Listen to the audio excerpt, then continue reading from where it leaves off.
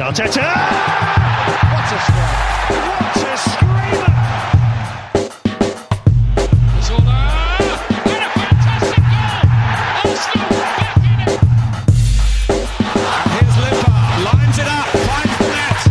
Arsenal in front. Arsenal kicked the ball into the Liverpool net 9 times and still managed to crash out of the League Cup. This is the Arsenal Vision post-match podcast. My name is Elliot Smith. You can block me on Twitter at Yankee Gunner.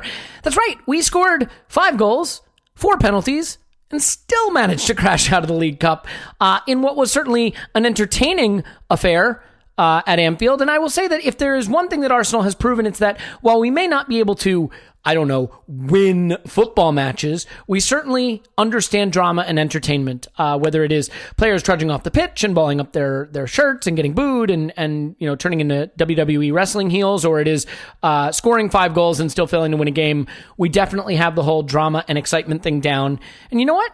It makes a nice change. So real quick, just a little bit of housekeeping. We have a first half rewatch with Clive for patrons coming up tomorrow. So that'll be exciting. That'll be Friday. And you know what? A rewatch I can actually kind of get behind because that should be a lot of fun before everything went tits up. So definitely join us for that. And our friends at The Athletic have finally worked out a way that we are going to get a very special guest on behalf of that organization joining us for the pod next week. So we're very excited about that. And if you'd like to join them, we have a really fun promotion we're going to be doing in November. So that's coming next week. But in the meantime, Arsenal Vision is still the best way to get The Athletic. theathletic.com/Arsenal Vision. And you get half off and just $2.50 a month, which seems pretty good. But you know what else is good? Having a Big J journalist and Arsenal supporter on the pod to discuss the game with us. Down the line, Paul will be on. But before that, the good stuff. His name is James. His last name is James Benge. And you can follow him on Twitter at James Benge. And you can read him on football.london. And he is here on the podcast. Hello, James. Hello. Hello, yeah. So the last time we spoke was in sunny California. We were doing a live pod with Andrew, the Arscast, in a bar, having drinks. It was all very pleasant. We gallivanted around LA and laughed about the state of the club. And here we are, just a scant, whatever it is, 5-6 months later, not having any drinks, not enjoying any warm weather, but still laughing about the state of the club. So plus ça change, huh? Well, no Korean barbecue since either. I mean, for me, that's the big miss has been the Korean barbecue in LA. But yeah, it does. I was remembering when we did that podcast, Lauren Koscielny had left the club in crisis, and I thought, well, at least when he's gone, we'll have a captain for the long haul. So. Yeah, as you say, please, the 2 minutes and 33 seconds on the clock, and we've already come to the captaincy issue, but I'm going to shove that to the back of the conversation so we can discuss some actual football, because it is long overdue. James, this is a really interesting game if you love #narrative. So let's start by discussing Mesut Ozil. I guess he was training well, or whatever the actual argument is, but he does start, and he does provide a huge amount of the kind of stuff that had been missing. Possession, control, final third play, the ability to advance the ball from the back to front, getting between the lines, setting up the attacking players in positions where they can get into hurtful spots and create goals. For you, I guess it's a 2-pronged question. One, do you have any sense of why now for Ozil, and how did you react to the performance? In terms of why now, it's because it's the League Cup. That's the harsh reality, is that, I mean, we joke about this, but the truth is that Ozil's not even a Europa League player. As far as, Unai Emery and the Arsenal hierarchy see him, he's a player for the EFL Cup or kind of any other games where you just kind of need to plug a gap in the first team. That may well have changed. After last night's performance, because, man, he was so good. And I know this wasn't against Liverpool's best team, but I mean, you mentioned all the things that Arsenal have been lacking there, and obviously Ozil brings them. But I kind of think the thing for me is, that Ozil's going to make those passes that you don't even see, and like what there were 2 of them in that build up to Torreira's goal. That he's going to keep play ticking over, that he's going to give you more of a semblance of footballing identity.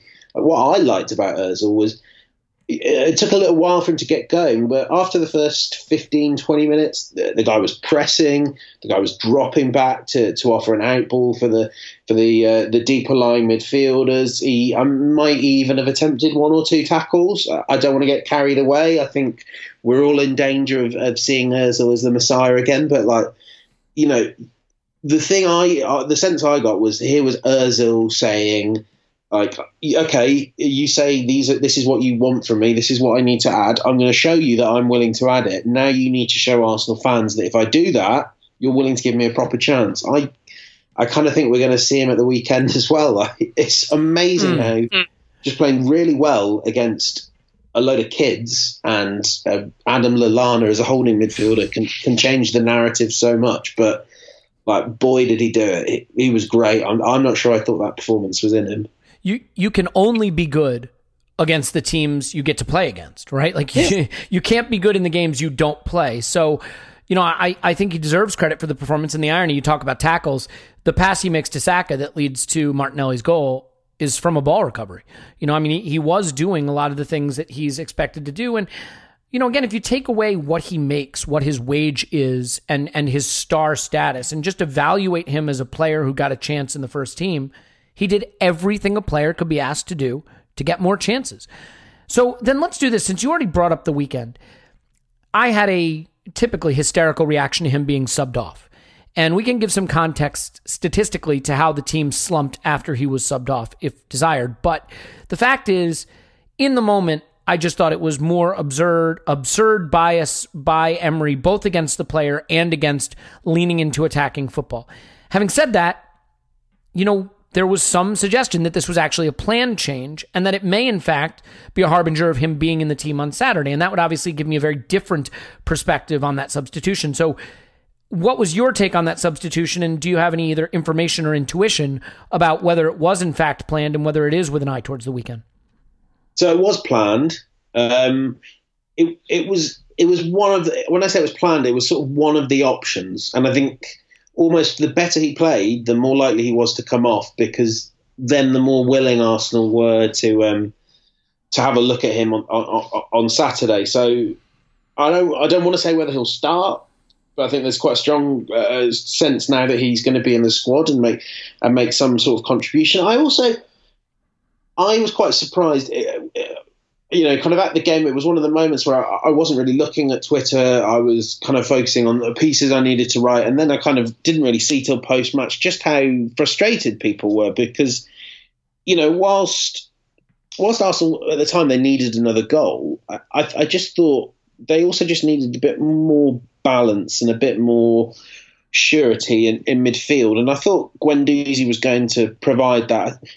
It didn't work out, but I don't think it was a sort of mad change that, only a manager that doesn't have a clue what he's doing would do. There's a logic that, if we just have someone who's a bit more capable of building from deep, now that we're under the cosh a bit, we've got someone that can release these forwards, can release Martinelli and Saka. It did not work out at all, but that doesn't necessarily mean that it was the worst idea. I thought it was much, much stranger to take off Torreira, who was absolutely fantastic and kind of just needs minutes in his legs. And I mean, he was the for me, even ahead of Ozil. I think he was the best midfielder on the pitch last night. Not that Ozil wasn't fantastic, but yeah, I think there's so many moments where it's kind of right to rush to judgment on Emery.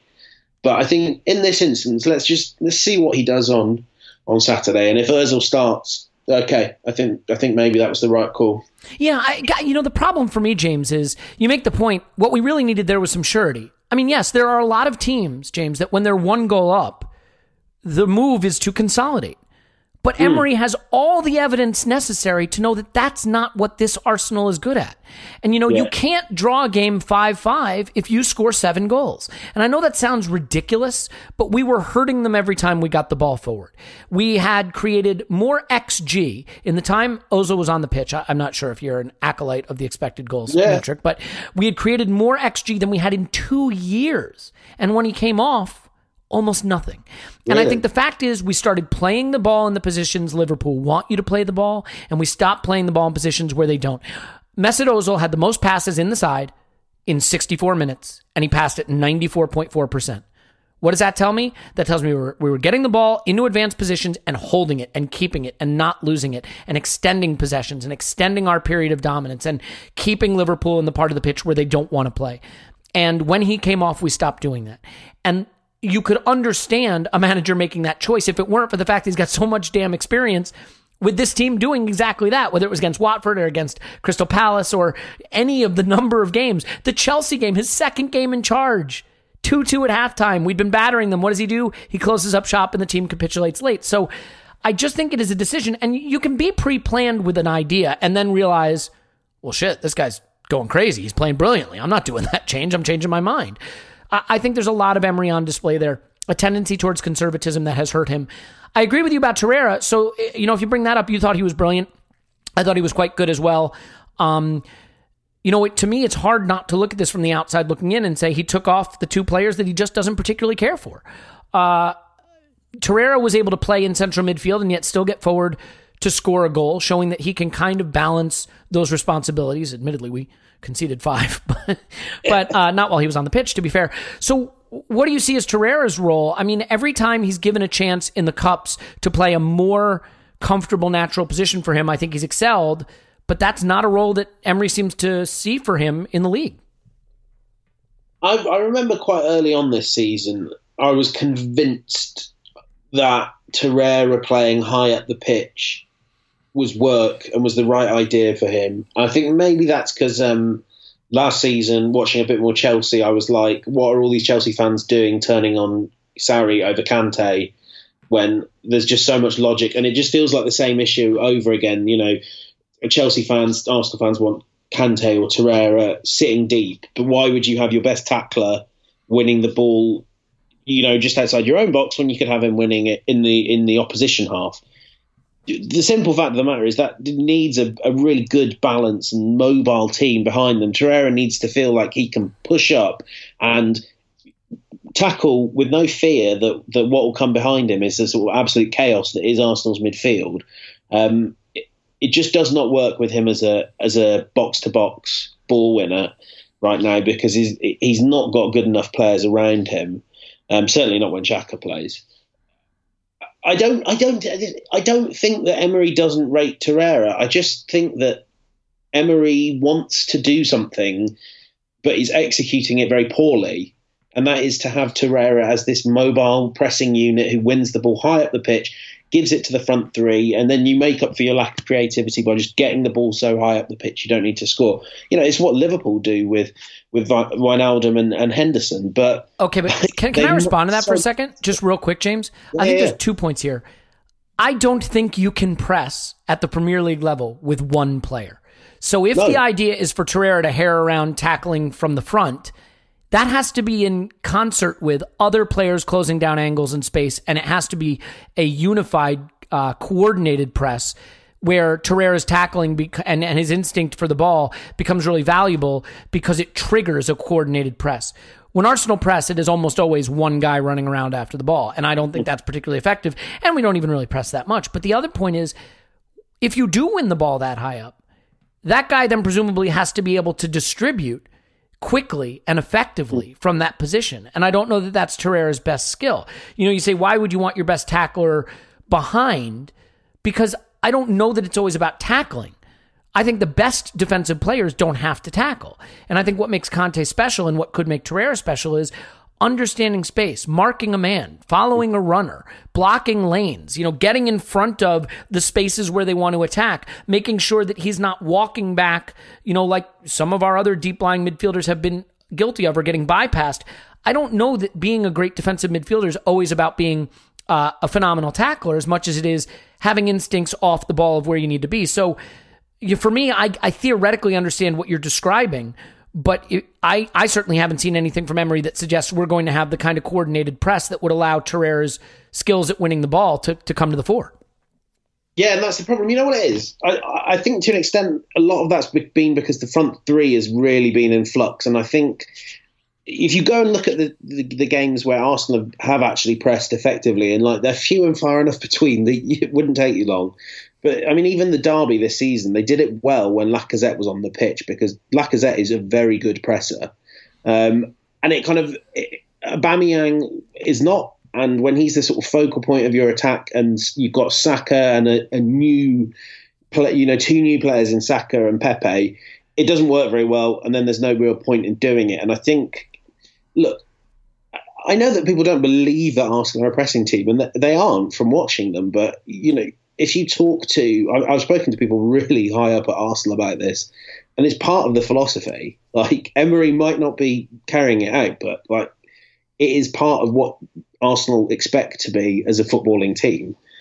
So I kind of think that's why this Torreira experiment has happened, and it's not working. And I think, again, we don't want to spend ages talking about Xhaka, but potentially not having Xhaka in the team, whether it's for a few weeks, even just for Saturday, we get to just see how Torreira settles back in that double pivot with Guendouzi. And I mean, we're going to see basically Arsenal's best midfield, or a decent chunk of it, on Saturday. And I think it'll work better. There's method to this madness, is all I'd say.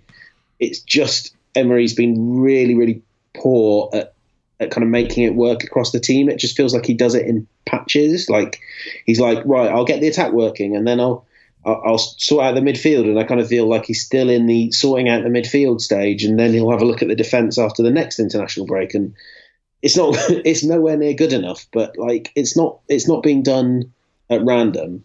Yeah, no, I think the reality is when something's not working, there's the presumption that there's no plan. There can be a plan that just doesn't work. I think what we are seeing with Emery, though, is he's definitely trying everything, because I think already this season, I don't think we've done the back three this season, but we've done 4-2-3-1, that 4-3-3 with the sort of flat midfielders stretched across the middle of the pitch. We've done the 4-diamond-2, 4-4-2 the last two games. I mean, whatever the plan is, it can't be a very clear plan if you're going to be changing systems and formations so frequently. So, I think if you're going to ask a player like Torreira, for example, to play an unfamiliar role, you have to at least give him a system where he's playing it in routinely. This sort of changes from game to game. Let's have a little fun, though, because this was a fun game. And while it is frustrating to crash out, I got to tell you, I enjoyed the hell out of this game. And it was wonderful entertainment in a competition I don't particularly mind crashing out of. Is it disappointing to score 5 goals and not go through? It is, but at least I enjoyed watching it. One of the reasons is because I just love watching this guy, Gabriel Martinelli, play football. I just think he's an absolute joy to watch. And his movement off the ball, his finishing, his confidence, his chasing around, his energy, all of it. But to me, and I know Emery has said his best position is not striker. He's a wide player. I don't see that. I see a guy who has really natural instincts as a striker, getting on the end of moves, and his finishing is so assured. And you saw that in his penalty as well, which was really well taken. For you, do you see a guy who maybe is a striker, and as a result, instead of trying to shoehorn him in as a wide player in the Premier League, just keep using him as a striker in the cup games? Yeah, definitely. I think in Emery's defence, I think what he said was that Martinelli sees himself as a wide player, which I'm going to say that, I'm thinking Arsenal goal-scoring strikers who saw themselves as wide players. And there was a French guy, right? Yeah, there was a French guy. He was quite good at it. He played off the left, didn't quite believe he could be a centre-forward. Like, for me, it was it his second goal was the one where the ball was just kind of bouncing around. Their goalkeeper made a bit of a mess, and he was just there. And, that's centre-forward instincts, that, isn't it? That's just like, I think the ball, I'm going to gamble that the ball might drop to me, and 99 times out of 100 it won't, but if it is, I'm going to be there and I'm going to batter it into the net. And like that, you can't teach that. That's the sort of thing that you might even argue that Lacazette doesn't quite have that, like Martinelli does. Martinelli just thinks, if I get in this spot, the ball might well come here and I might well get to hit it. He is brilliant. There's also the fact that, like, man, at the other end, he's this mental whirling dervish who will run himself to the ground, will press anybody and just annoy the hell out of defenders. Like, I don't know how many times Liverpool players by the end were just like, you're getting on my nerves now, I'm going to have to kick you. It was like, right. I mean, he was absolutely battered by them just because he was so incredibly annoying. It was like when Guendouzi broke into the team last season too, and he got kicked quite a bit. When these young players come in and they have that precocious talent, they get kicked a lot. Yeah, mate, kick it out of them. That's the English way. He's just an absolute joy to watch. And I mean, I almost think do I want to kind of? I mean, you don't want to rest Aubameyang or rest Lacazette, but I want to see how he gets on at the Premier League level. Like, it would be the silver lining if anything were to happen to Aubameyang and Lacazette. Would be like, I'd really like to see how Martinelli gets on. To be fair, though, you could start him at center forward in every remaining Europa League group game and the FA Cup games in January, and arguably the early stage Europa League knockouts. And there's still a lot of football for him to play there without having to have the white-hot spotlight of the Premier League on him, replacing a guy like Aubameyang, which, I think with the kindest of intentions towards Martinelli, I don't think we're there yet. And it gives him a chance to flourish in a position where we want him to succeed. And I think it saves him from what we've done, unfortunately, to a lot of young players. And you've seen the impact it had on Maitland-Niles to some extent and his confidence having to play right back and right wing back for so long. You're not playing him out wide where, in a slightly dysfunctional Premier League team where the fans have been on the back of the players and things like that. You give him, the space to develop. And I think that's brilliant. I don't know. Do you think that's enough football for him if he just gets integrated that way? Probably, yeah. I think so. I mean, and I don't see any reason why until you get to the quarters or the semis of the Europa League, why you wouldn't at least make sure that Martinelli's, even if maybe towards the latter stages of that knockout competition, you're saying, okay, well, we'll play you out wide a bit, just so you're still getting game time. I'm inclined to say, it's definitely the best thing for him. You look at what's happening with Nketiah, and it's clear that you can go on loan, you can play really well, and still, because you're not ultimately the club's player, you're not a priority to develop. And Leeds have had to sign away an awful lot to be given a year of Nketiah, and still they're like, well, we need to play Bamford. Like, best thing for Martinelli is he keeps playing in these cup games, and he'll get time off the bench. I mean, it's always a funny one because you look back at Nketiah when he first scored those goals against Norwich. He then started getting minutes, sort of these last throw of the dice minutes in the Premier League, and he couldn't do anything. But actually, I wonder if it was quite good for him just to learn playing in those scenarios and to learn how tough it is for the ball to suddenly be thrown your way, and for Wenger and then Emery to say, Eddie, look, we need anyone to score a goal. On you go, mate. Get us a goal. I think I'm sure Martinelli might well have the same sort of reaction to that as Nketiah, and he may well not come on and score 5 goals and become Arsenal's next super sub. I suspect that won't happen, but it's good to learn that stuff. It's good to just be on the bench and to be that sort of break glass in case of emergency solution. And then when it doesn't pay off, you learn more from it every time. I think right now he's in a really good spot to develop. And actually, for all that we don't give Emery credit, he's shown with Martinelli and all the other youngsters that he'll keep playing them through rough spots. I thought the same was true of Maitland-Niles last night, and Maitland-Niles then rewarded Emery with a really good performance. Like 6 days after he had to get hauled off at half time because he was playing dreadfully, Maitland-Niles comes on and puts in a really good performance on the right wing. Like, it's a thing to give Emery credit for, and I know you are not in the mood to give much credit to Emery, but I do think he's handled the youngsters well. Yeah, I mean, that's so tough, right? Because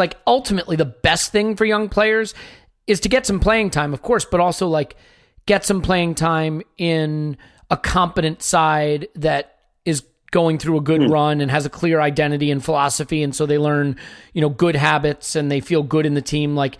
If there's basically a dressing room revolt going on and the fans are turning on you and the team is playing a different system every week, yes, you can be getting game time, but it's not always in your best interest. So the other thing that is tough for me, and again, I'm not just finding intellectual arguments to not give Emery credit. I'm not trying to do that. I just wonder to what extent the directive to play youth is something that Emery felt very passionately about, or that the club basically made clear to him, and not just by talking to him about it, but by literally selling everybody else. You get rid of Mkhitaryan, you get rid of Alex Iwobi, you get rid of Lichtsteiner, you get rid of all these players, Jenkins and so on.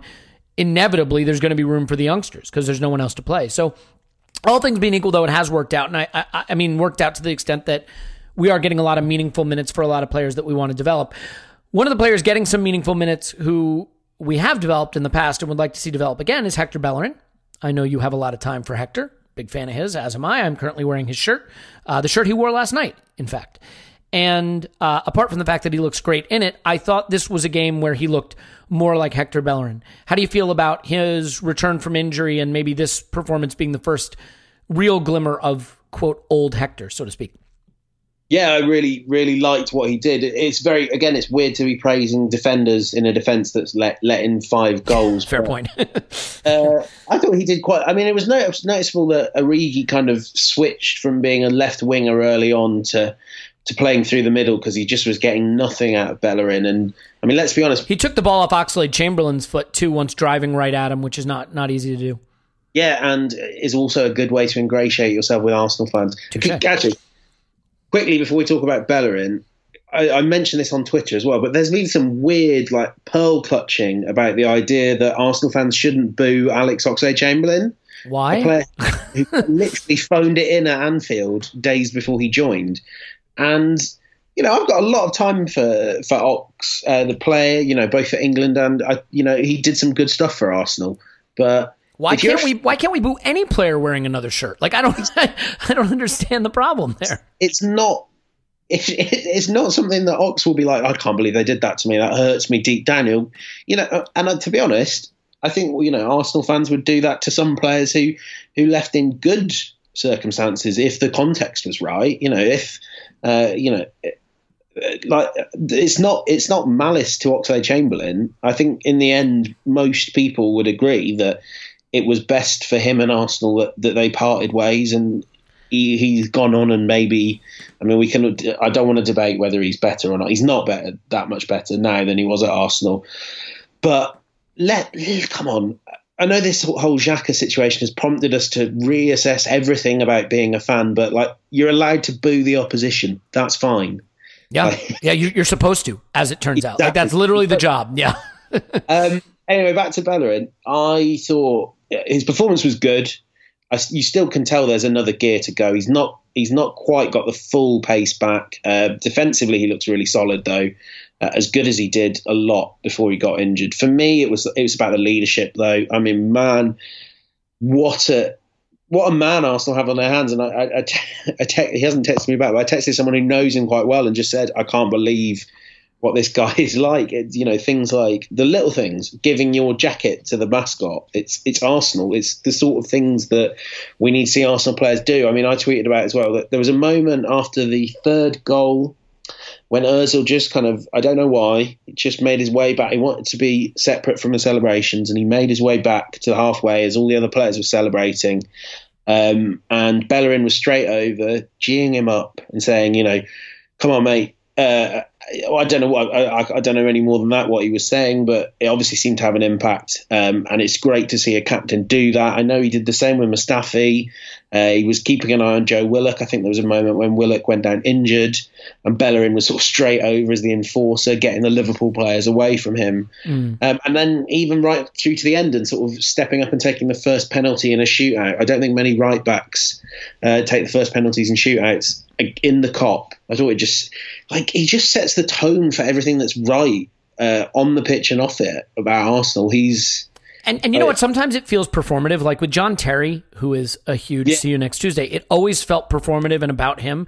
With Bellerin, I think it's because he's just a really good dude. Like he's just a great guy. It's very much who he is. Yeah.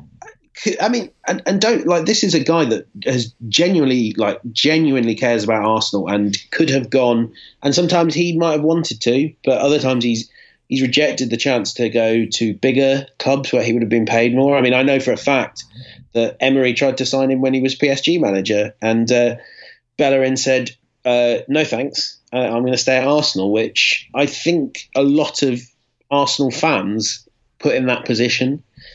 Would you want to go and compete for the Champions League and play with Neymar and Mbappe, or would you like to stay here with, Ainsley and keep an eye on Ainsley Maitland? The irony is the single biggest reason you might have wanted to leave is because you don't want to be coached by Unai Emery.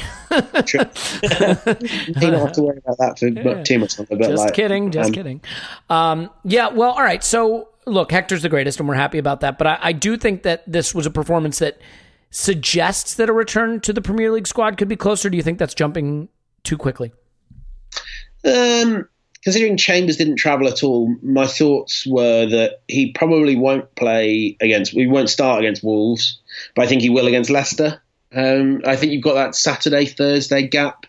Or it's Saturday, Wednesday, isn't it? The Portugal trip has completely confused me.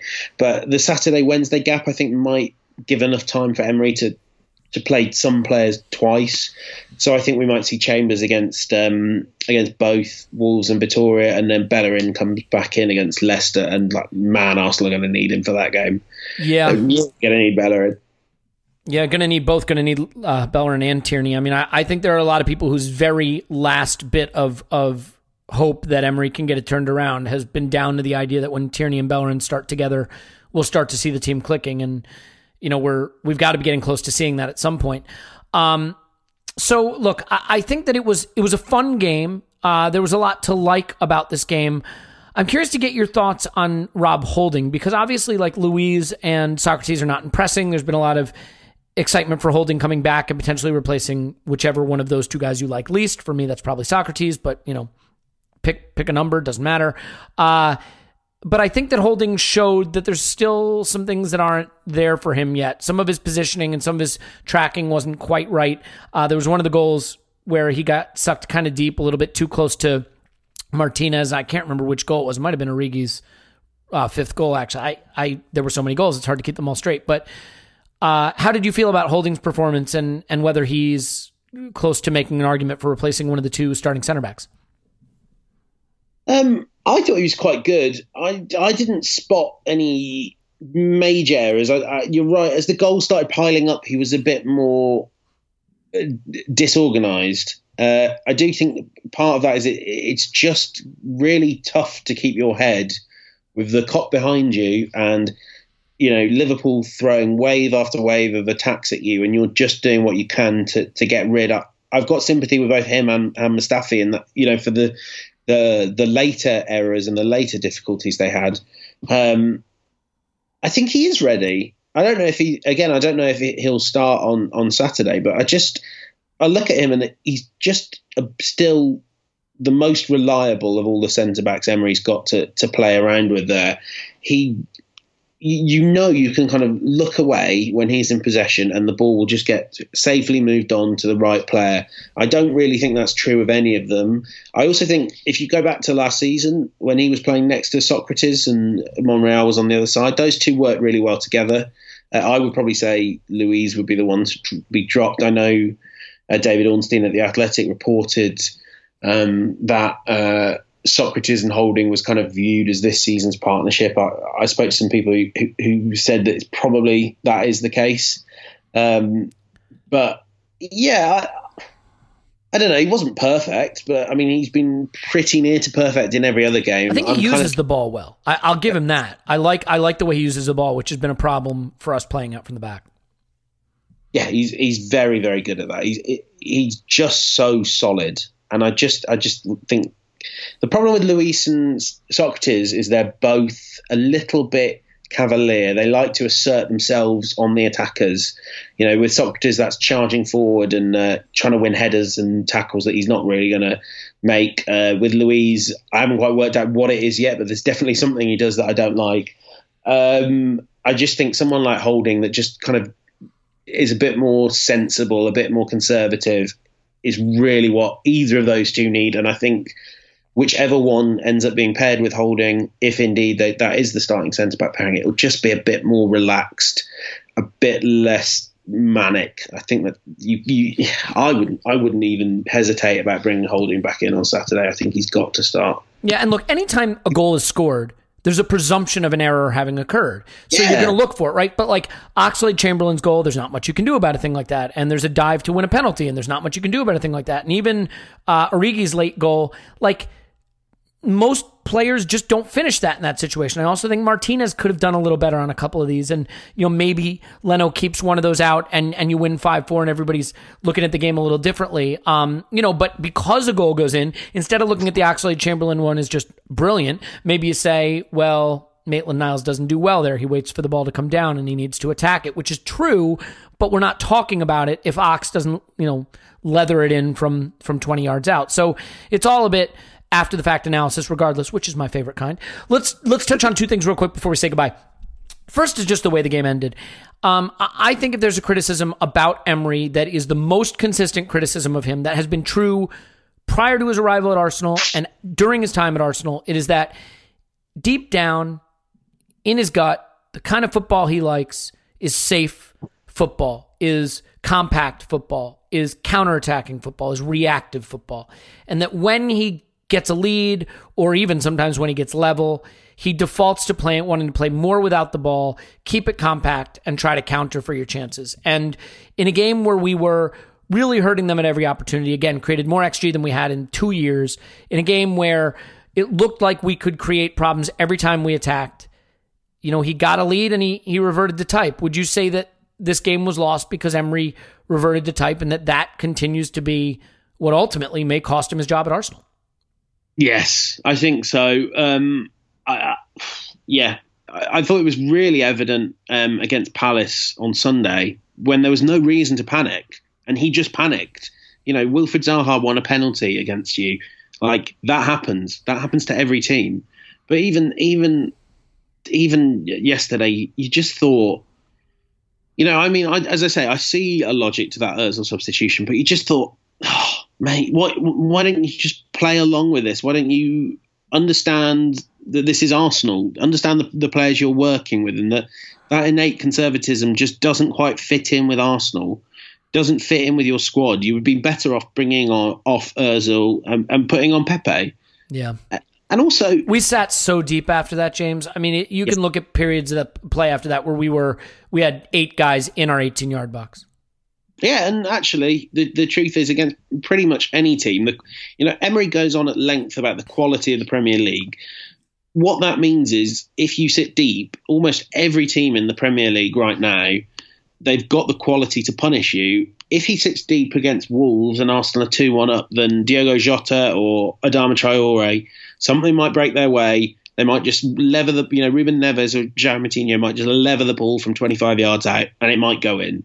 And actually, if you look at this Arsenal squad, the best form of defence is just giving it a go.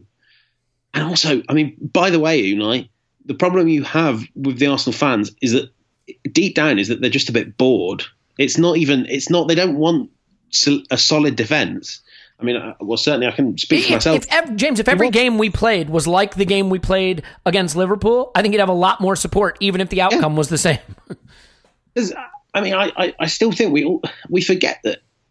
And I this is not a defence of Emery, but there's a manager there that had fans thinking 3 months into his reign, we've got our Arsenal back, because he was playing. It was sometimes a bit too safe, but he was playing this energetic, explosive football that was a bit counter-attacky, but there was license there for players to give it a go. And I feel like since he's stopped trying to impress Arsenal or for whatever reason, it's got really plodding. And I just think if I were in his position trying to sort of save this job, you kind of need to realise that Arsenal fans would rather, they just want to be excited. But, the fans in the stadium, I think they view it as, I'm spending £2,000 a year here. I don't want to watch rubbish football. And I think he's a smart enough man to understand what Arsenal fans have been raised on for 22 years. You've got to, you get the same thing at a club like West Ham. Whether it's true or not, whether it really matters or not, these fans expect more than just, we want you to win games. Arsenal fans want Emery to play well, and he's got a squad that's capable of doing that, and he can't resist it. I get quite annoyed with him for that reason, because I think he knows that he can build a side that can play quite nice attacking football. Against Palace, there were moments, even after the first 2 goals went in, there were moments where Arsenal played good attacking football. He'd set them out in an interesting way with that 4-4-2 with Ceballos in a free role. I was like, okay. And then the penalty happened. Wilfried Zaha got into the box and did what he does. You don't need to panic, because Palace, with Gary Cahill and James Tompkins, were defending 2-on-2 against 2 of the best football strikers in world football. Like, just give it a go. You'll probably win more than you'll lose, and whatever happens, it'll be fun. The Arsenal fans will be with you. They'd rather finish fifth that way than finish fifth just plodding out these horrible draws and boring wins, and every once in a while Pepe or Aubameyang or Lacazette save you. Sorry, I know I've gone off on a rant here, and I'm not one of those people that wants Unai Emery sacked, with my fan hat on and with my professional hat on as well. I think he deserves slightly more thought about what he's trying to do, rather than just a kind of view from the more manic fringes of Arsenal fandom of just whatever he does seems to be a reason for him to get sacked. All right, so then let me ask you a question quickly. Sorry. I guess what I would ask then is, do you believe that it is at a point where he can turn it around? It feels like it reached critical mass to me. Do you think he can get it turned around? I think it's highly, highly unlikely. I don't think it's impossible. I think if he's willing to take the handbrake off, even if some of the results are at the same level as they've been, I think Arsenal fans can be won around, but I do think it's so unlikely. But there's quick wins here. Yeah. Start playing Ozil.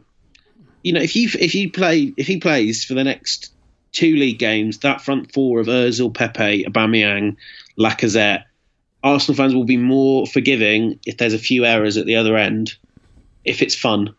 Yeah, I totally agree with that. Well, table, it's not the end of the world, and but there's certainly no statistical evidence, or in my mind, performative evidence suggesting that that wasn't English, but you get the idea, that the team's getting ready to turn a corner. I mean, if anything, it's going the other way. And I look at it and I say, all right, well, the attacking numbers are bad, the defensive numbers are bad, the star player seems to be at odds with, or a star player seems to be at odds with the coach, and there's no consistent approach to how he's picking his team, and now the fans are sort of at war with the captain. It all just sort of feels kind of end timesy to me, if that makes sense. Like, I used the analogy in a previous podcast about chess, when you're down to the point where you've got like 2 pawns and a king, and the other person has like 2 rooks, a knight, a queen, and a bishop. You're gonna lose. You know what I mean? You're just moving the pieces around until it happens, and this feels a little like that to me. And so, James, you mentioned there's a window here. Do you wait to see if Emery can walk through it, or do you make the change before it closes?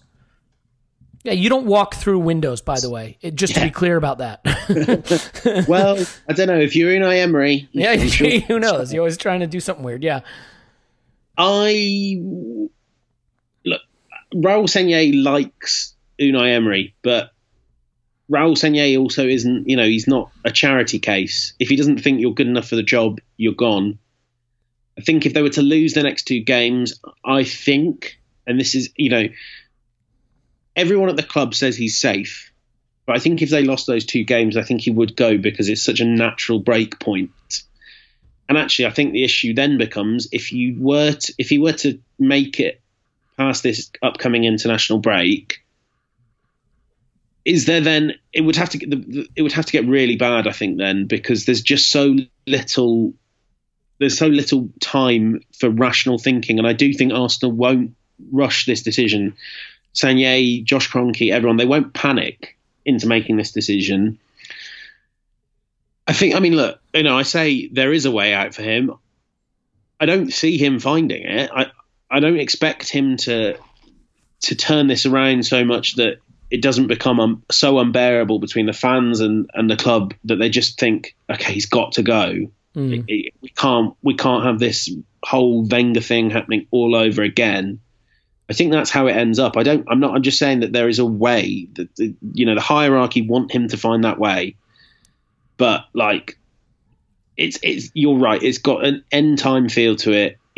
Even like the little things that it's not statistics. It's just things that happen, like that goal for Socrates that was disallowed. That's the sort of thing, that's the sort of thing that just goes against you when it's all. That's a really good point. I mean, sometimes there's just little signs. I'm not saying I believe in serendipity, but like if it's a manager on the up and everything's going his way, the Socrates goal is allowed to stand and he gets a key win and onward and upward. I think the other point, James, for me is just that, like, if we were sitting 7 points outside of top four, and the top four were Liverpool, City, a strong Chelsea, and a strong United, I might say stick with Emery to the end of the season. There's not much to be accomplished there. See what he can do in the Europa League and make a change in the summer, because what is a change going to get you? You're not going to overhaul teams like that. But right now, top four is a weak Chelsea, regardless of how their results have been, and Leicester, and the window is still open, and we're still within a distance where you can say Arsenal have every right to expect to still be able to finish top four. So you are playing with a very rare opportunity to finish top four when other teams like Spurs and United are down. So I just think that the board have to be mindful of that. Can I ask you something? Other than the sort of stupid Mourinho talk, I haven't really seen a convincing candidate thrown into the ring that fans would want to replace Emery. Who would you want? So the cop-out answer is, it's not my job to decide who's next, right? Yeah. I don't pretend to be a student of world football and who's available. Would I want Allegri? I don't know. Maybe he plays just as boring shit that I would hate. Like, here's what I will say. I think that right now, I sort of sense that the players have just kind of given up on Emery football, that they don't understand it, that they're not comfortable with it, and they don't look like they know how to play it. I think just removing, sometimes it's addition by subtraction.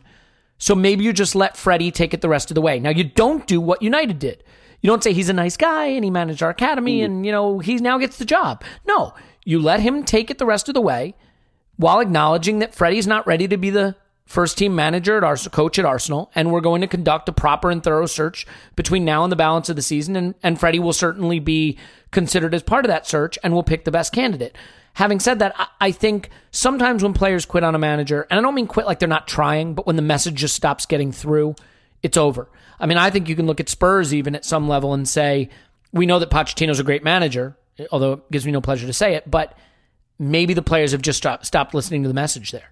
And when that happens, you have to make a change. And it almost doesn't matter who in the short term. So I don't know who the candidate should be. I know it shouldn't be Jose Mourinho. I would not support that. I don't want that. That's just me. I could not cheer for that guy. No way, no how. Yeah. So that's a non-starter. I've gone way over the amount of time I said this would be, but I do have to ask you one final question before we say goodbye, which is simply, and I hate to have to bring it up, but we have to touch on it. What is the right way through the situation with Xhaka for you? I'm not asking you for any reporting unless you have some, but there has been some reporting that they asked him to apologize. They didn't want to do it. They've offered him counseling as another bit of reporting. But at the end of the day, they want this to go away, I'm sure. I don't think anybody wants to see Granit Xhaka. Well, anybody in the club wants to see Granit Xhaka frozen out. He's presumably pretty popular within the dressing room. What is the right way for this to be handled, and how do you see this shaking out over the next couple of weeks? Right, yeah. So the reporting would be, it's a funny thing where they haven't asked him to apologise. They've told him that he's going to apologise. And he said no. Well, but he hasn't said no, but I just don't, I think the view is, and this is that his head's not quite in the right place to apologise yet. Mm-hmm. Which I know that aren't,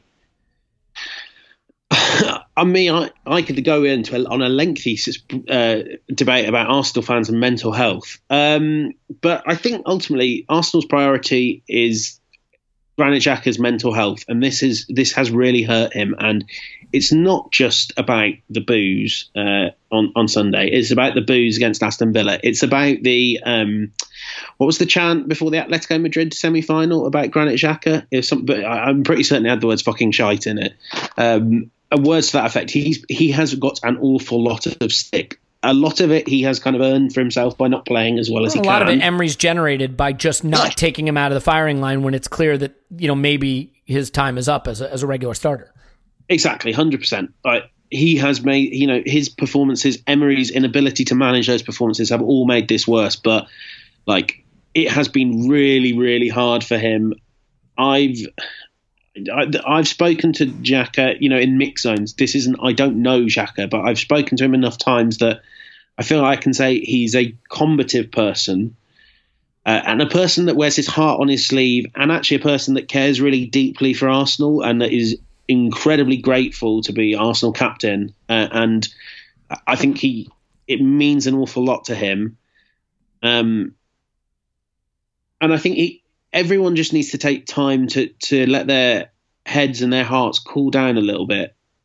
Granit will apologise because he knows what he did was wrong. I don't think it should matter whether that apology comes today, in his program notes, whenever, as long as he's saying the right things and we know he really understands what he's done wrong and how he's going to make this up to fans. I think eventually he's going to have to give up the captaincy, because I don't believe you can be club captain and tell your fans to fuck off. And I don't believe that I never thought I'd have to say that. I think he can still, though, be a player for Arsenal. I think maybe actually, in a way, this might be the best thing for him, that it's all just a bit out in the open. I remember I went back to look at what happened with Emmanuel Abue, and it was his next home game where he was getting cheered to the rafters. And Arsenal fans are, for the most part, especially the ones that go, the ones that go to the games, the ones online, the ones in America, the ones in Asia, the ones in the UK, they're a really nice bunch of people. And, I think a lot of them will look back and go, God, we really regret that. We regret the way we treated Xhaka there. And he really regrets how he responded. And maybe in a while he'll come back and we'll all think a lot better of him. Also, maybe it means he doesn't have to play week in, week out and be that sort of physical on-pitch embodiment of everything that's wrong with Unai Emery's football. He doesn't have to play week in, week out. I think that would be for the best. But right now, I can't overemphasize how important it is that he just get to focus on his mental health. It's tough, man. I mean, I wrote some stuff on Twitter about my own mental health, and that was from, a few dozen people over the past few days being horrible. I can't imagine what it must be like to have tens of thousands of people booing you. And, what Xhaka did was wrong, and he should not do it, and he has to be able to control himself. But, let's be honest, I think we'd all probably do what Xhaka did. Doesn't make it right, but I think everyone's just got to come from a place of understanding.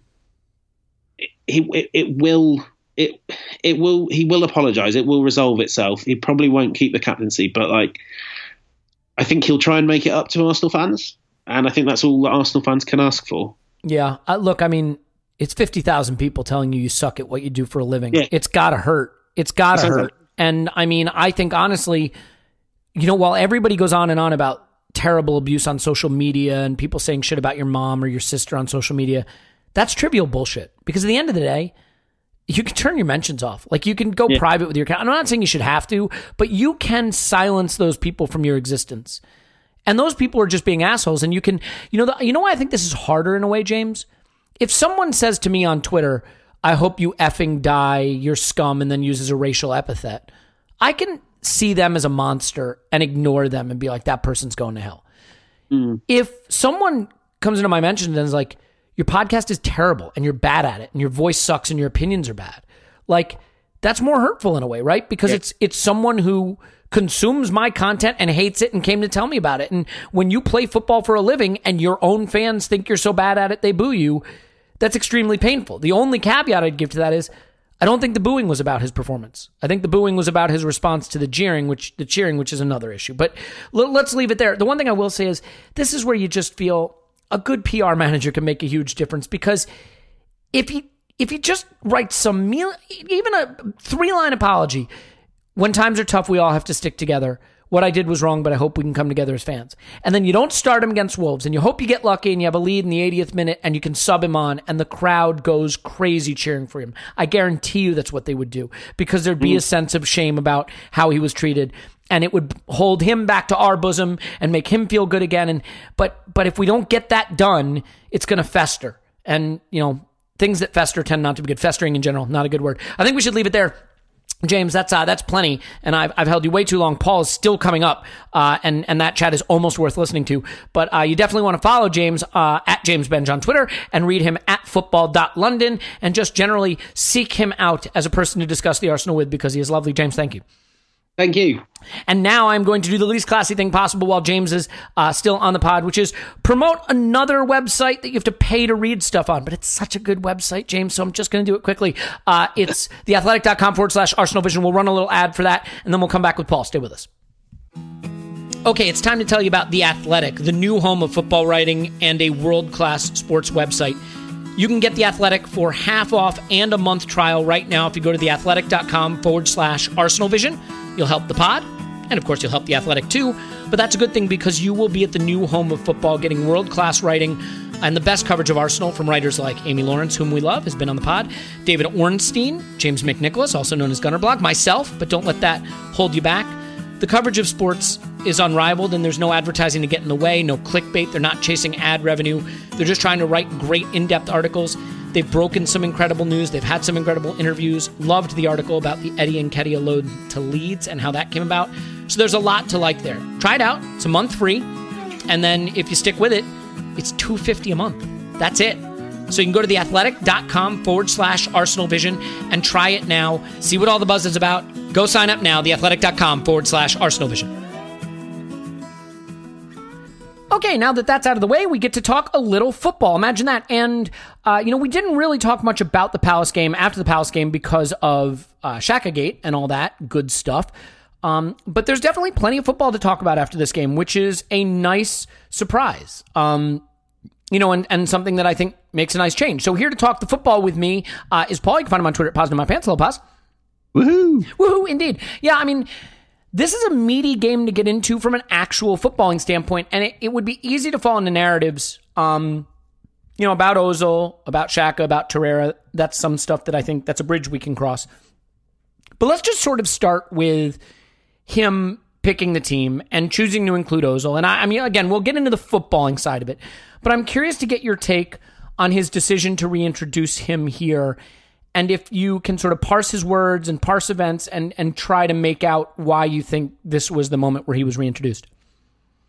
I think there's obviously a bit of heat there generally. I mean, if Ozil plays in this game, there's no reason he couldn't play in Europa League games recently. Mm-hmm.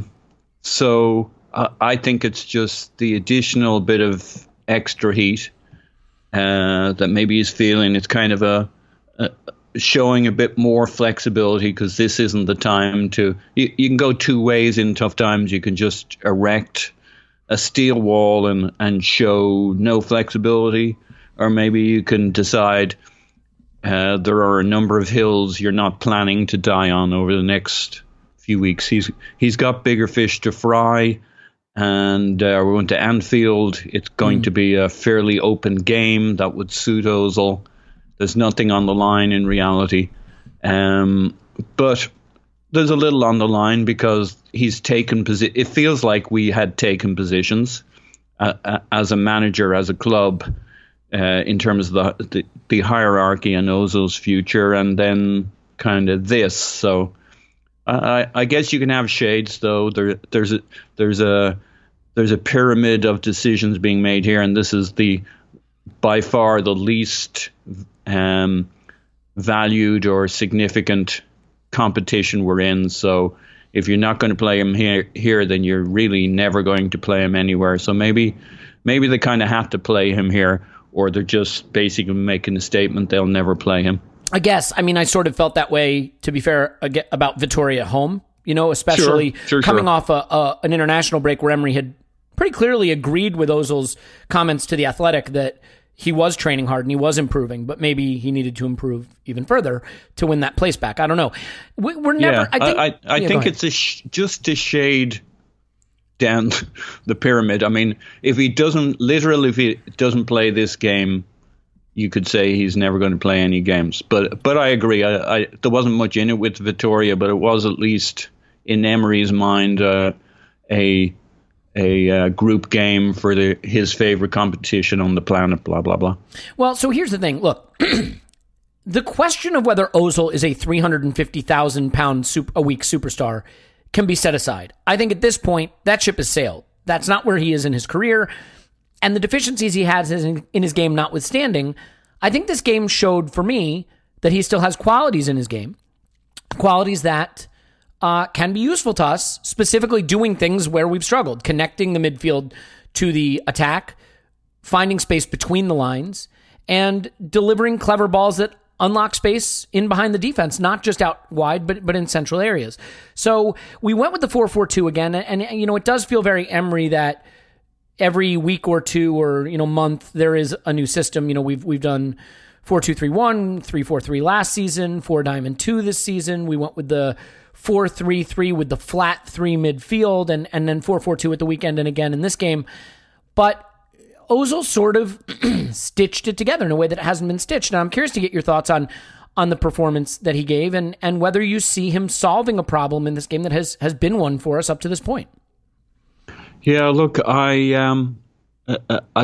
go both ways on Ozil, whatever that means. Sorry. Well, yeah. In all the ways that's possible. Mm-hmm. I have sympathy for the manager in some senses, or for any manager, any new manager coming into the team. But we're not going to get too caught up in the politics and the whole Ozil story. It's been done many times. People know the basis of that discussion, where no matter what side you fall on it. I see Ozil as a real trap for all but the most Svengali-like managers. I can see the trap that he pulls you into of do you build around him or do you... So here we are in this game, and he just shines and he reminds you of everything we've been missing. And you see a guy who, as you get into the final third, has his head up and is taking the play and has like a chess grandmaster, can see the moves, and he goes one way, kind of shakes the defense around a little bit, opens up some lines, doesn't like those lines, so he kind of flicks it onto his left and brings it a little bit infield to open up some other angles. And you watch this in play. I mean, we've seen it for years now, but sometimes, I guess in the past, I've taken it for granted. Because nobody else can do that at the moment, that's what I was struck by in this game with Ozil. Just the way he... And you don't... the problem is you don't always get that, right? If you always got that in every game, it'd be a no-brainer, but it's not what you get. But in this game, you saw it in play. He'd be over on the right. He'd knock it onto his left foot. He'd look at options. He'd reject those options, bring it back towards the touchline and the players up there, make a better angle, put a pass through, patiently work it or suddenly accelerate the play. And it was just fucking delicious. And you think, Jesus, I wish I had this every week, every game. But I'm not sure that's really what's on offer to us. But it felt like in this game it was, and it certainly was for this game. Yeah, and so a couple things. Well, first of all, I mean, obviously, the irony of his lovely touch to Saka for the cross that Martinelli slams home is that it's a ball recovery by Ozil, and then the touch, which is obviously a really good thing to see. I think there's another thing that he does, Paul, that is maybe a little more subtle, but maybe just as important for us.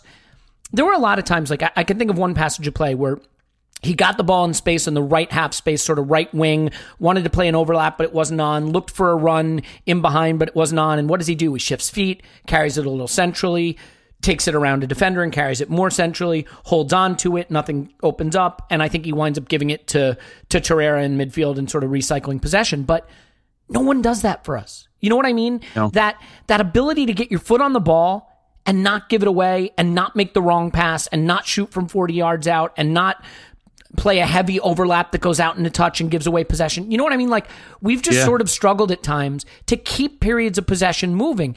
And what Ozil has is the ability to sort of decide between trying to play the killer ball, but also just keeping the ball. And so, and I thought we saw it when he was taken off, which we'll get to later, is just the extent to which we were no longer able to really get our foot on the ball and keep it. So that to me... Can I add on that? Please, yeah. So I think you and I had a quick chat on some stats. I think it was from the Stats Bomb recent conference on the most press-resistant players on the planet. Santi Cazorla was number one, and so were some of our old favorite players from the past. I think Cesc was in there, but like Mesut Ozil was right at the top. Like they were ahead of Neymar and Messi. As was Mesut Ozil, right in the mix there. And in this game, you saw it. And when you think of some of the games we've had in recent times where we could have used this, he's just... I knew he was always good at kind of holding on to the ball or been press resistant, but you also see him getting bowled over and knocked over. It's sometimes hard to work out how good he is. Well, he's apparently absolutely bloody exceptional. And in a game in which they had twice as many passes as us, the possession you do have, you need to be able to use it and work it and find an option and make an option. And he was man of the match for me, and was very much why it all kind of flowed and came together. Again, the deceptive part of it is, if this was available, if this was what we were being asked, did we want every week, every game, it's a no-brainer. Yeah, I agree. And like, I grant you that that's not what we get from him every week, or at least as far as we're aware. I would only say that, if we want to be a team that says, how did Saka get into the Premier League team? He earned his way in with performances in the League Cup and Europa League, right? And how did Chambers get to take Maitland-Niles' spot at fullback? And how did, Joe Willock get spot? Like, we seem to fully accept that good performances in these lesser competitions should be rewarded with more playing time in the Premier League. And I understand why that maybe goes a little more for, academy kids than for Mesut Ozil. But if there is no path back for him, then I don't think that makes sense. So while you can certainly say, well, there were a lot of kids in this team, it's still Liverpool at Anfield with some fairly senior players in it, and sure, some kids as well. But like, if this performance can't earn him a way back, then the incentives are all screwed up, and I don't know where you go from there. The other thing I would say is he played well against Forest. He created the most chances of anybody playing for Arsenal this season in that game. He played well, I think, in the Watford game. I'm not saying he starred. I'm not saying he was £350,000 a week Mesut Ozil. That's gone. That's not happening. But I just think the notion that he has been so bad when he played that he's unusable is clearly wrong. Now, to be clear, that's not why he's not playing. We know there are reasons he's not in the team that are unrelated to what he's done on the pitch when he's played.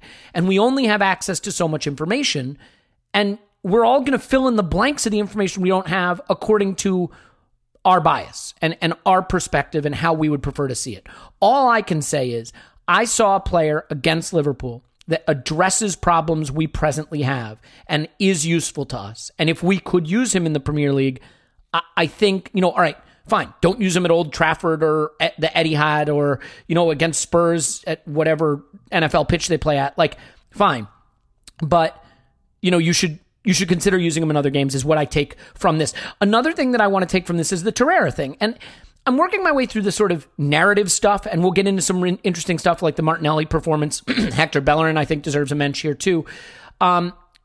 Lucas Torreira scored a goal, but it wasn't from that support striker position. He was playing as one of the two central midfielders, and I thought he had a lot of influence in this game too. I mean, he and Ozil, for me, were the story of the first half in terms of the influence, if not, Martinelli being the story from the standpoint of the goals.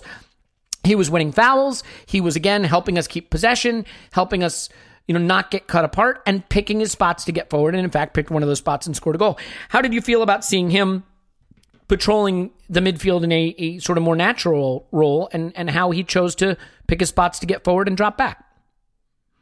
I thought it was great. Really enjoyed his performance. And whatever you say about Liverpool's kids in the midfield, certainly, that was where the experience was. I mean, for all the talk about the kids, I mean, they had Milner.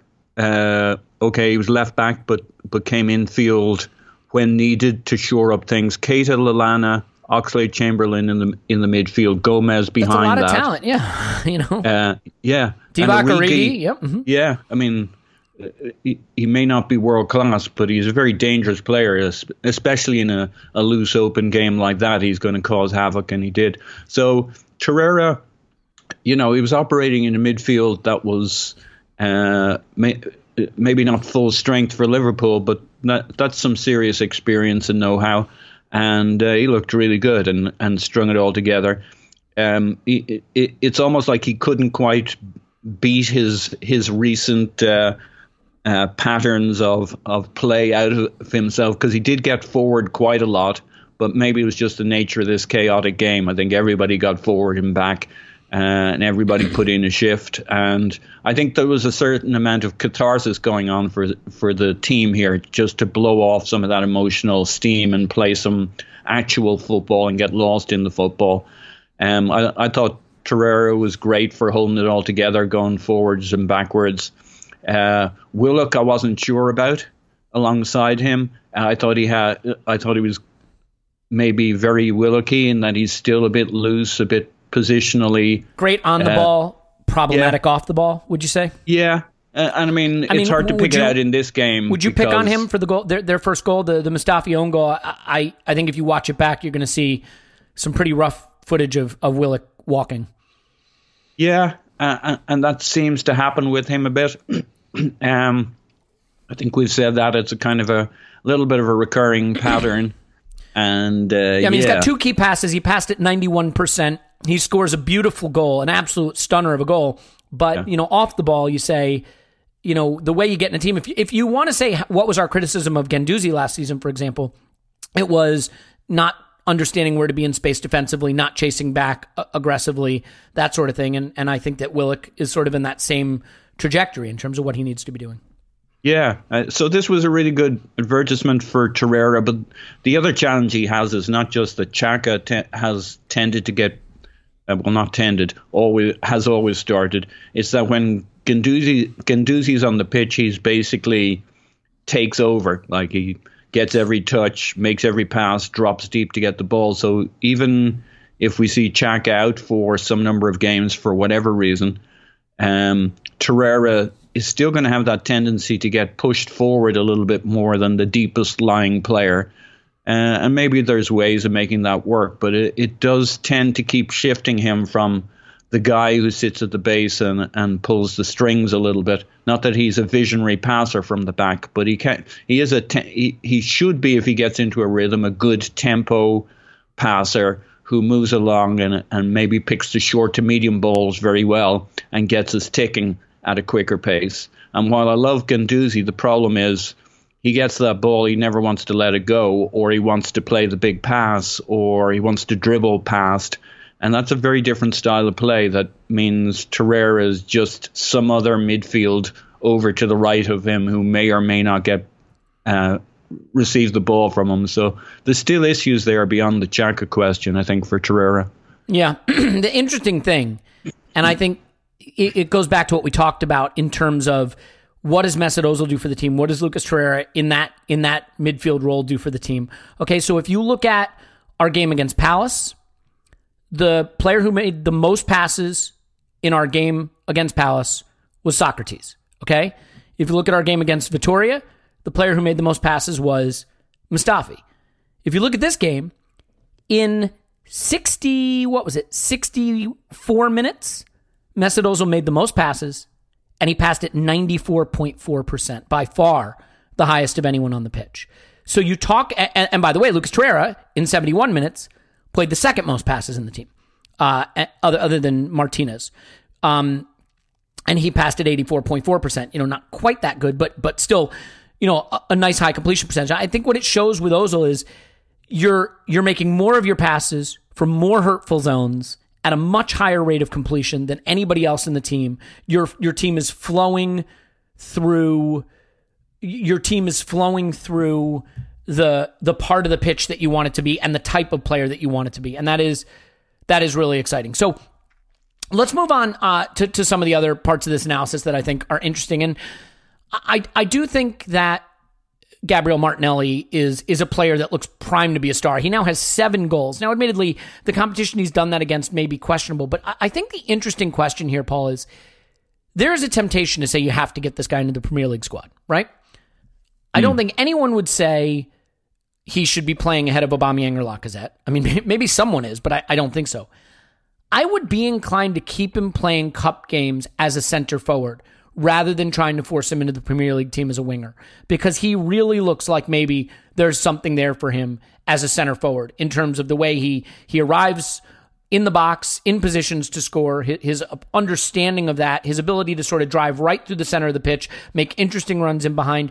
What's your take on him as a center forward versus a winger and the benefit of just sort of letting him develop in that role? Well, I guess don't change a winning formula. So my first instinct would be keep doing what we're doing. So that's in support of your point.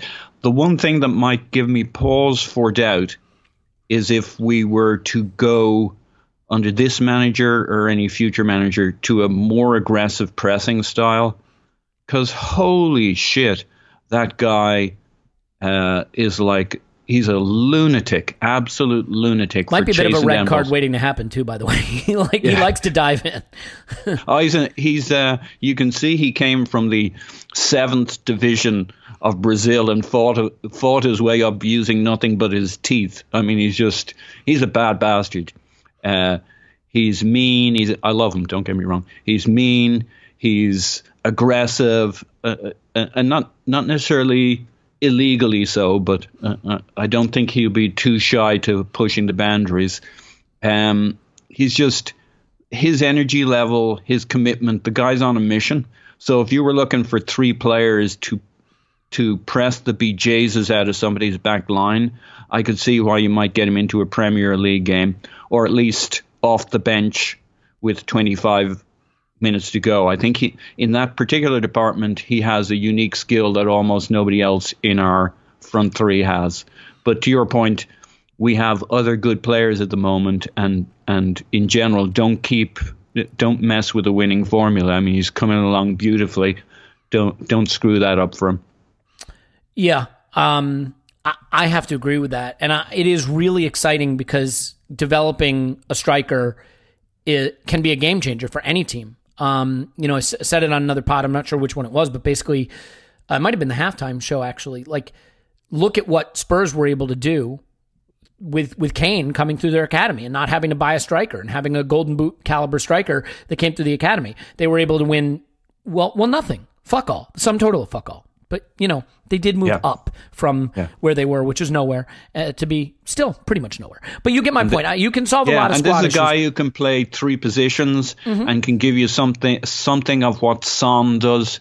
He's probably footballistically the better comparison at Spurs, or you look at what Firmino does in terms of providing work rate.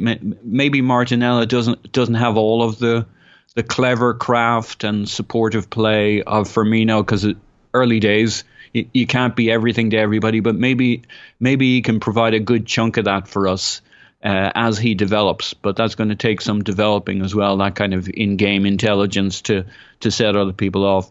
But he looks like a guy who can play anywhere across the front line, and his attitude is just brilliant. Yeah, it is awesome. And I mean, it has to be said. Power. I mean, he's pretty good build for an 18-year-old. Obviously very comfortable on the head, which we don't really have from anybody else in our front line. Yeah, I mean, to be fair, if he had been a little better with his head at the end of the first half, he would have had another goal. Sure. That he'd probably want that one back. The way he took his penalty was awesome, by the way. It was. Mm-hmm. And I think Tierney's crossing, which we are yet to fully enjoy this season, I mean, he's going to be looking for somebody to get his head on the ball from time to time. Well, so, speaking of fullbacks, let's talk Hector Bellerin for a minute. I thought this was the most Bellerin-y game for Hector Bellerin since he's been back. He was at both ends of the pitch. He was making those late last-ditch tackles with a burst that we hadn't seen from him. He was getting into good positions in the final third to deliver crosses and cutbacks. I think this was the clearest sign that we are closing in on Hector Bellerin being back. I realize it's still a long road, but for you, was this a really reassuring performance from a player who had looked pretty rusty previously? Yeah. Was it, I think, what game did he play on recently? The Victoria game. Mm-hmm. The Victoria game, was it? Yeah. I thought he was very good in that. He had a really good cutback, right? Who was it to? Where was it? Oh, it was Martinelli who struck it straight at the keeper, right? In that game, rounded a guy, got to the byline and cut it back. Yeah, so you could definitely see the signs of him becoming a much more attacking and confident player. And in this one, I mean, the captain's armband, he really leaned into that, and it was great to see. It was great for him. I think it was great for the team. Kind of, again, part of the catharsis, a kind of a fresh one evening off from all your troubles. And he was great in this game, getting back and forward. Admittedly, I guess he was facing Milner, who I have a lot of time for, but that's a battleground that Bellerin's going to be feeling comfortable on. And I think he really helped connect the the different areas of the pitch. And despite the fact that they had maybe twice the possession we did, and we were sitting back quite a lot, actually almost all of Bellerin's touches are midfield and attacking. So he got forward and he made shit happen. So that was great to see. And if we can get him and Tierney firing in the first team, then we'll finally get to see Emery's team and Emery's lineup and Emery's style of play shortly after he left. It's funny because there are a lot of shades in this game for me of another sort of important Emery game at Arsenal, which is his second game in charge. And that's the one at Stamford Bridge in the league where we went into halftime level after looking really good going forward, sat in our shell and got beat late, I think by an Alonso winner, 3-2, because we looked pretty frail defensively for a lot of the first half, but we looked like we could hurt them every time we got forward, and we got forward quite a bit. Obviously, after the substitutions, that changed. And if you look at XG, this is the most XG we've had in any match in 2 years. It was astonishing. And yet, after the last goal we scored, which is right after Ozil comes off, we created basically nothing the rest of the way for more than 20 minutes.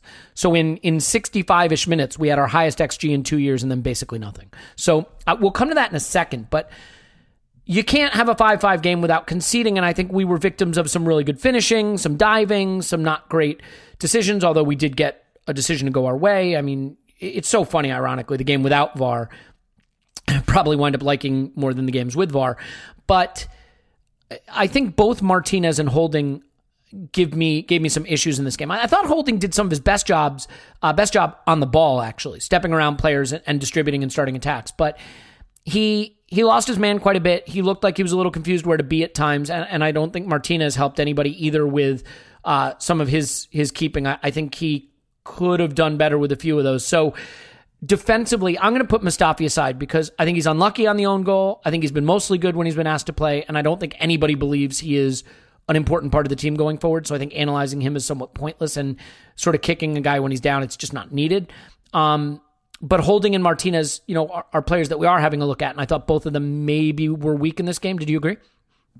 Yeah, that seemed to be the general take I saw out on the Twitters too. I don't know if you can say Martinez definitively should have stopped any of those goals, but I think what's the one that hits his hand? Yeah, and it's the one too where he's leaning the wrong way and he doesn't get a strong hand coming back the other way. That was the one that bothered me. Yeah. There were a couple that bothered me. They're not out and out. Oh God, you can't let those in. There's no howler. There's no howlers. Yeah, there's no howler. But I did expect more from Martinez because he's been very. He's shone every time. You could also say he went basically wrong on almost every penalty too, and he faced 6 of them. Yeah. So he got 5 wrong. By the way, I'm just going to stop because I have to get in the pod before I forget. Kickars on Twitter, who is one of the funnier Arsenal Twitter accounts, had the great line. I think he said, "Only Arsenal could be winning 5-4 and lose 5-4." That was great because we lost 5-4 in penalties. Anyway, keep going. Yeah, and it was the interesting thing about this game was how many people who have nothing to do with Arsenal or Liverpool loved this game. Maybe mostly through the eyes of journalists. Miguel Delaney was pissed he wasn't at this game. He was stuck at the United game. But you saw a lot of that out there of people saying, this is just bloody great fun. This is what it's all about. And you see, Klopp's comments. I know it's maybe a little self-serving and, hey, they won, so why wouldn't you? But you just saw in this game, like it was a bit more serious for Emery and maybe a bit more serious for Arsenal and blah, blah, blah. But mostly, this is what football... It was one of those days where I just decided, look, hopefully it's a good game. I don't really care. I just want to enjoy it. And everybody... the players themselves seem to latch onto that. I mean, they were disappointed, but still... You could see how up they were at the end of this. This was a rollicking ride. I do agree that the 2 players who maybe came out of this not feeling quite as good about themselves and were, I would say, subpar for themselves were Holding and Martinez. I don't know that you can really analyze it, though. It's not that it didn't happen and it's not of some significance. It's just, how do you analyze a game like this? It was just such a cluster. But I did expect Holding to be a little bit more solid. I mean, there were some unforced errors, I think, on his side in terms of how he just generally centre-backed, and Martinez had a couple of could have done better on that save kind of situations. And as you say, not a howler, but if you get a fairly good hand on it, you kind of think keep that one out. But I guess if it's as easy as that, if you get a fairly good hand on it, you save it. So those things are coming at you at speed. And yeah, I could have done better, but maybe that's not all under control of a keeper every day. Yeah, the funny thing is, I thought the penalties were fucking brilliant from Arsenal. I mean, Ceballos aside, which was pretty well saved, to be fair. There were some pretty classy. It wasn't a terrible penalty, but it was a little high and savable. A little too in. Yeah, savable was the problem. But yeah, the others were really good, really impressive from some young players in a pressure spot. They seem to be really upset to lose this game, and it's funny because I really enjoyed the shit out of this game. And I have to admit, look, I never like seeing Arsenal lose anything or crash out anything, but like the last thing Arsenal needs is a long run in the League Cup. I don't particularly care. There's no shame going out to Liverpool at Anfield. I thought it was a brilliant game, a fun game, a game where there were some really big performances that are really encouraging, that can be a way forward for Arsenal to show that we have some classy attacking players that, when given a platform, can really do some special things, albeit admittedly in a slightly different level of competition. I do want to get to the substitutions, though, and especially the Ozil one. And I did reference the Chelsea game, and I think it's apt because we had our lowest amount of possession and our least amount of attack in the period after Ozil was removed. Admittedly, we did get the I think it was the Joe Willock Thunder Bastard that was scored right after he was taken off. But then again, 2 shots in the remaining 30 minutes, one of which was the Willock goal, almost no XG, after having created our highest XG in 2 years in the 65 minutes prior. So, I'm curious. The decision to take Ozil off, let's say it's not Ozil. Let's just say it's decision to take off attacking number 10 type player.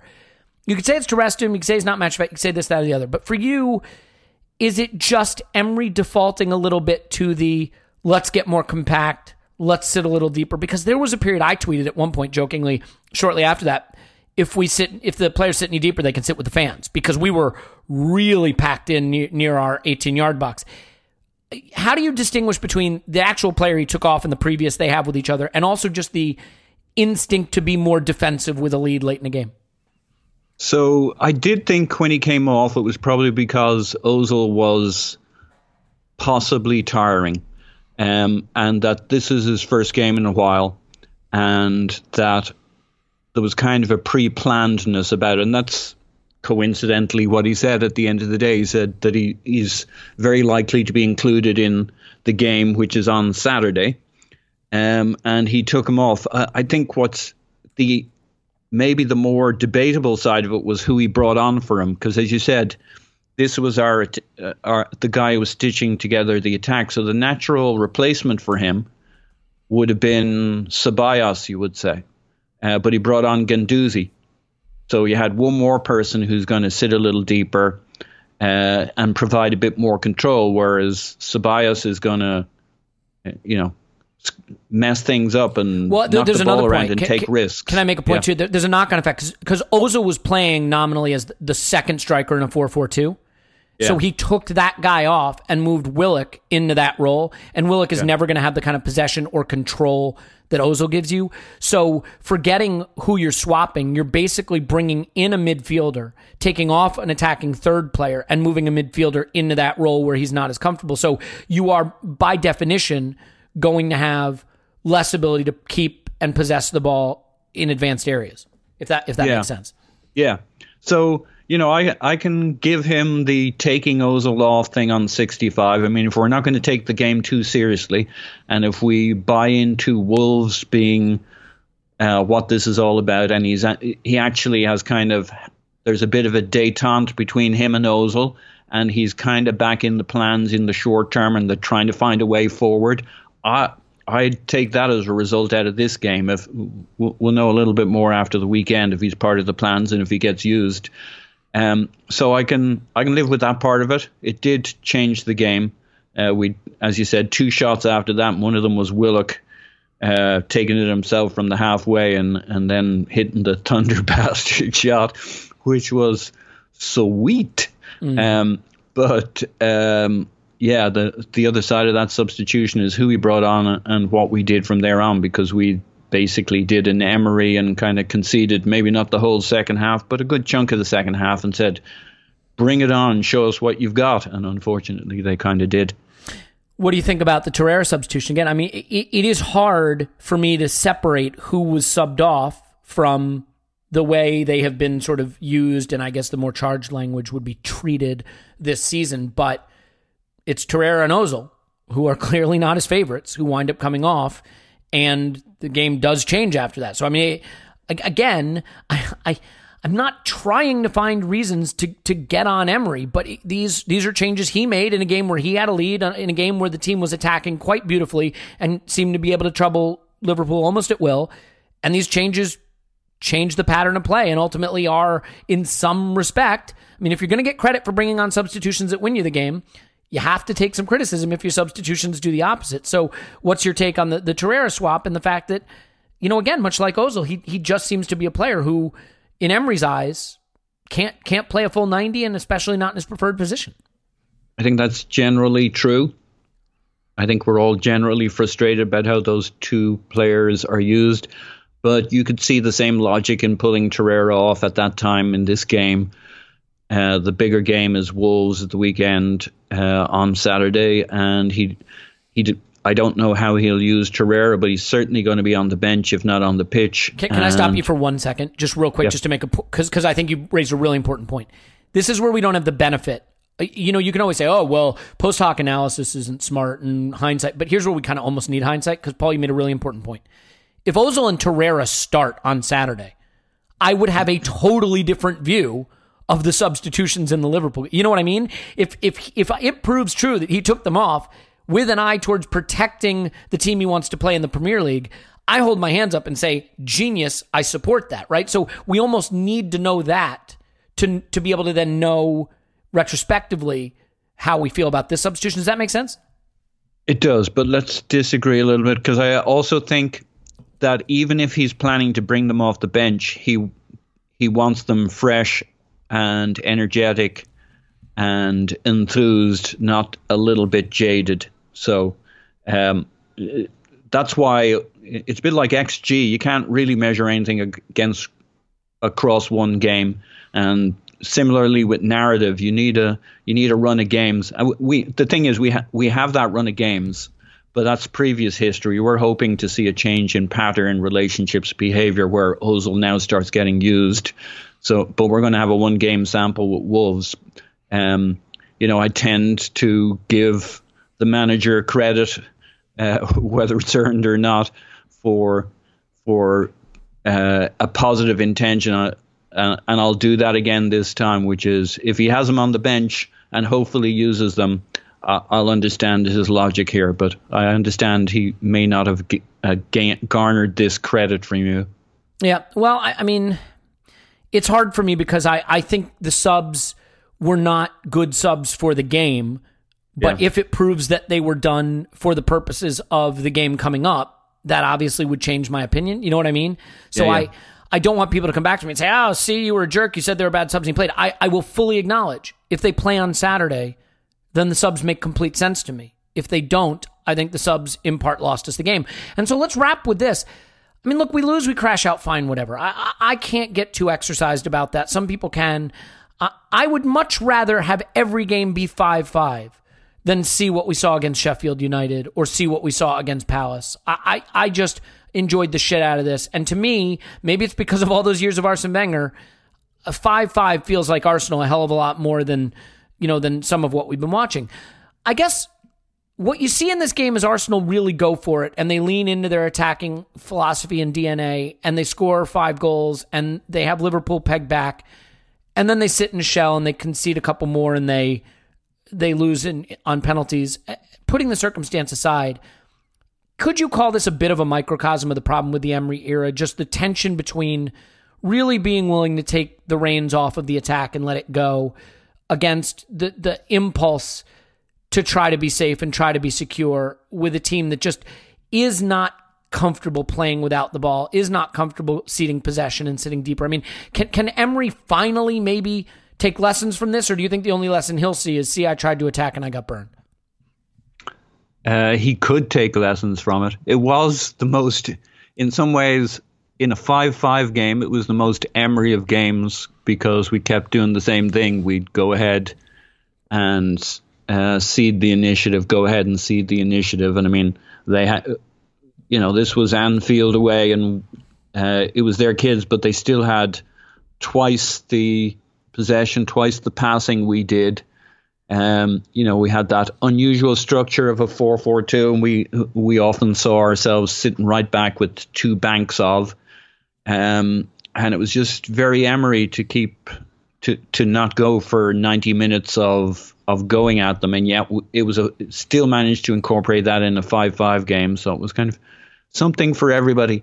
Football excitement, but those who love Emery's style still got to see plenty of it here. So yeah, it's a bit of a microcosm, but from a whole other pair of glasses. 5-5 is, if you're going to watch Emery style football, 5-5 is the way to go. Yeah, look, it hasn't been a fun season. This was a fun game. All right, the outcome sucked, but I enjoyed watching it, and there were still things that made me want to pull my hair out. With this Arsenal team, I suspect that will always be the case, but under Emery, I cannot remember having this kind of fun watching the team very often. So, I guess that's a step forward. We'll see what happens with Wolves. I mean, I am very curious to see where he goes from here. Do we see the same kind of football and the same kind of approach and the same kind of lineups?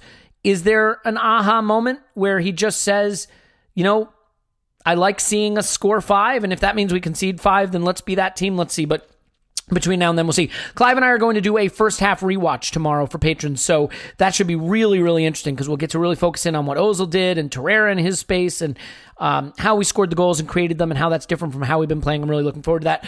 But until next time, Paul's on Twitter at Positive My Pants. Thanks, Paz. Woo-hoo. My name's Elliot Smith. You can block me on Twitter, Yankee Gunner. Give us a 5-star review. We got a pretty fun promotional type thing coming up in November, which we'll tell you about. So we are recording on Halloween, so I hope you have a spooktacular Halloween. I will be walking around with a little tiny unicorn around my neighborhood in a few hours, in case anybody's curious. And with that having been said, we will talk to you after Arsenal 10, Wolves 0.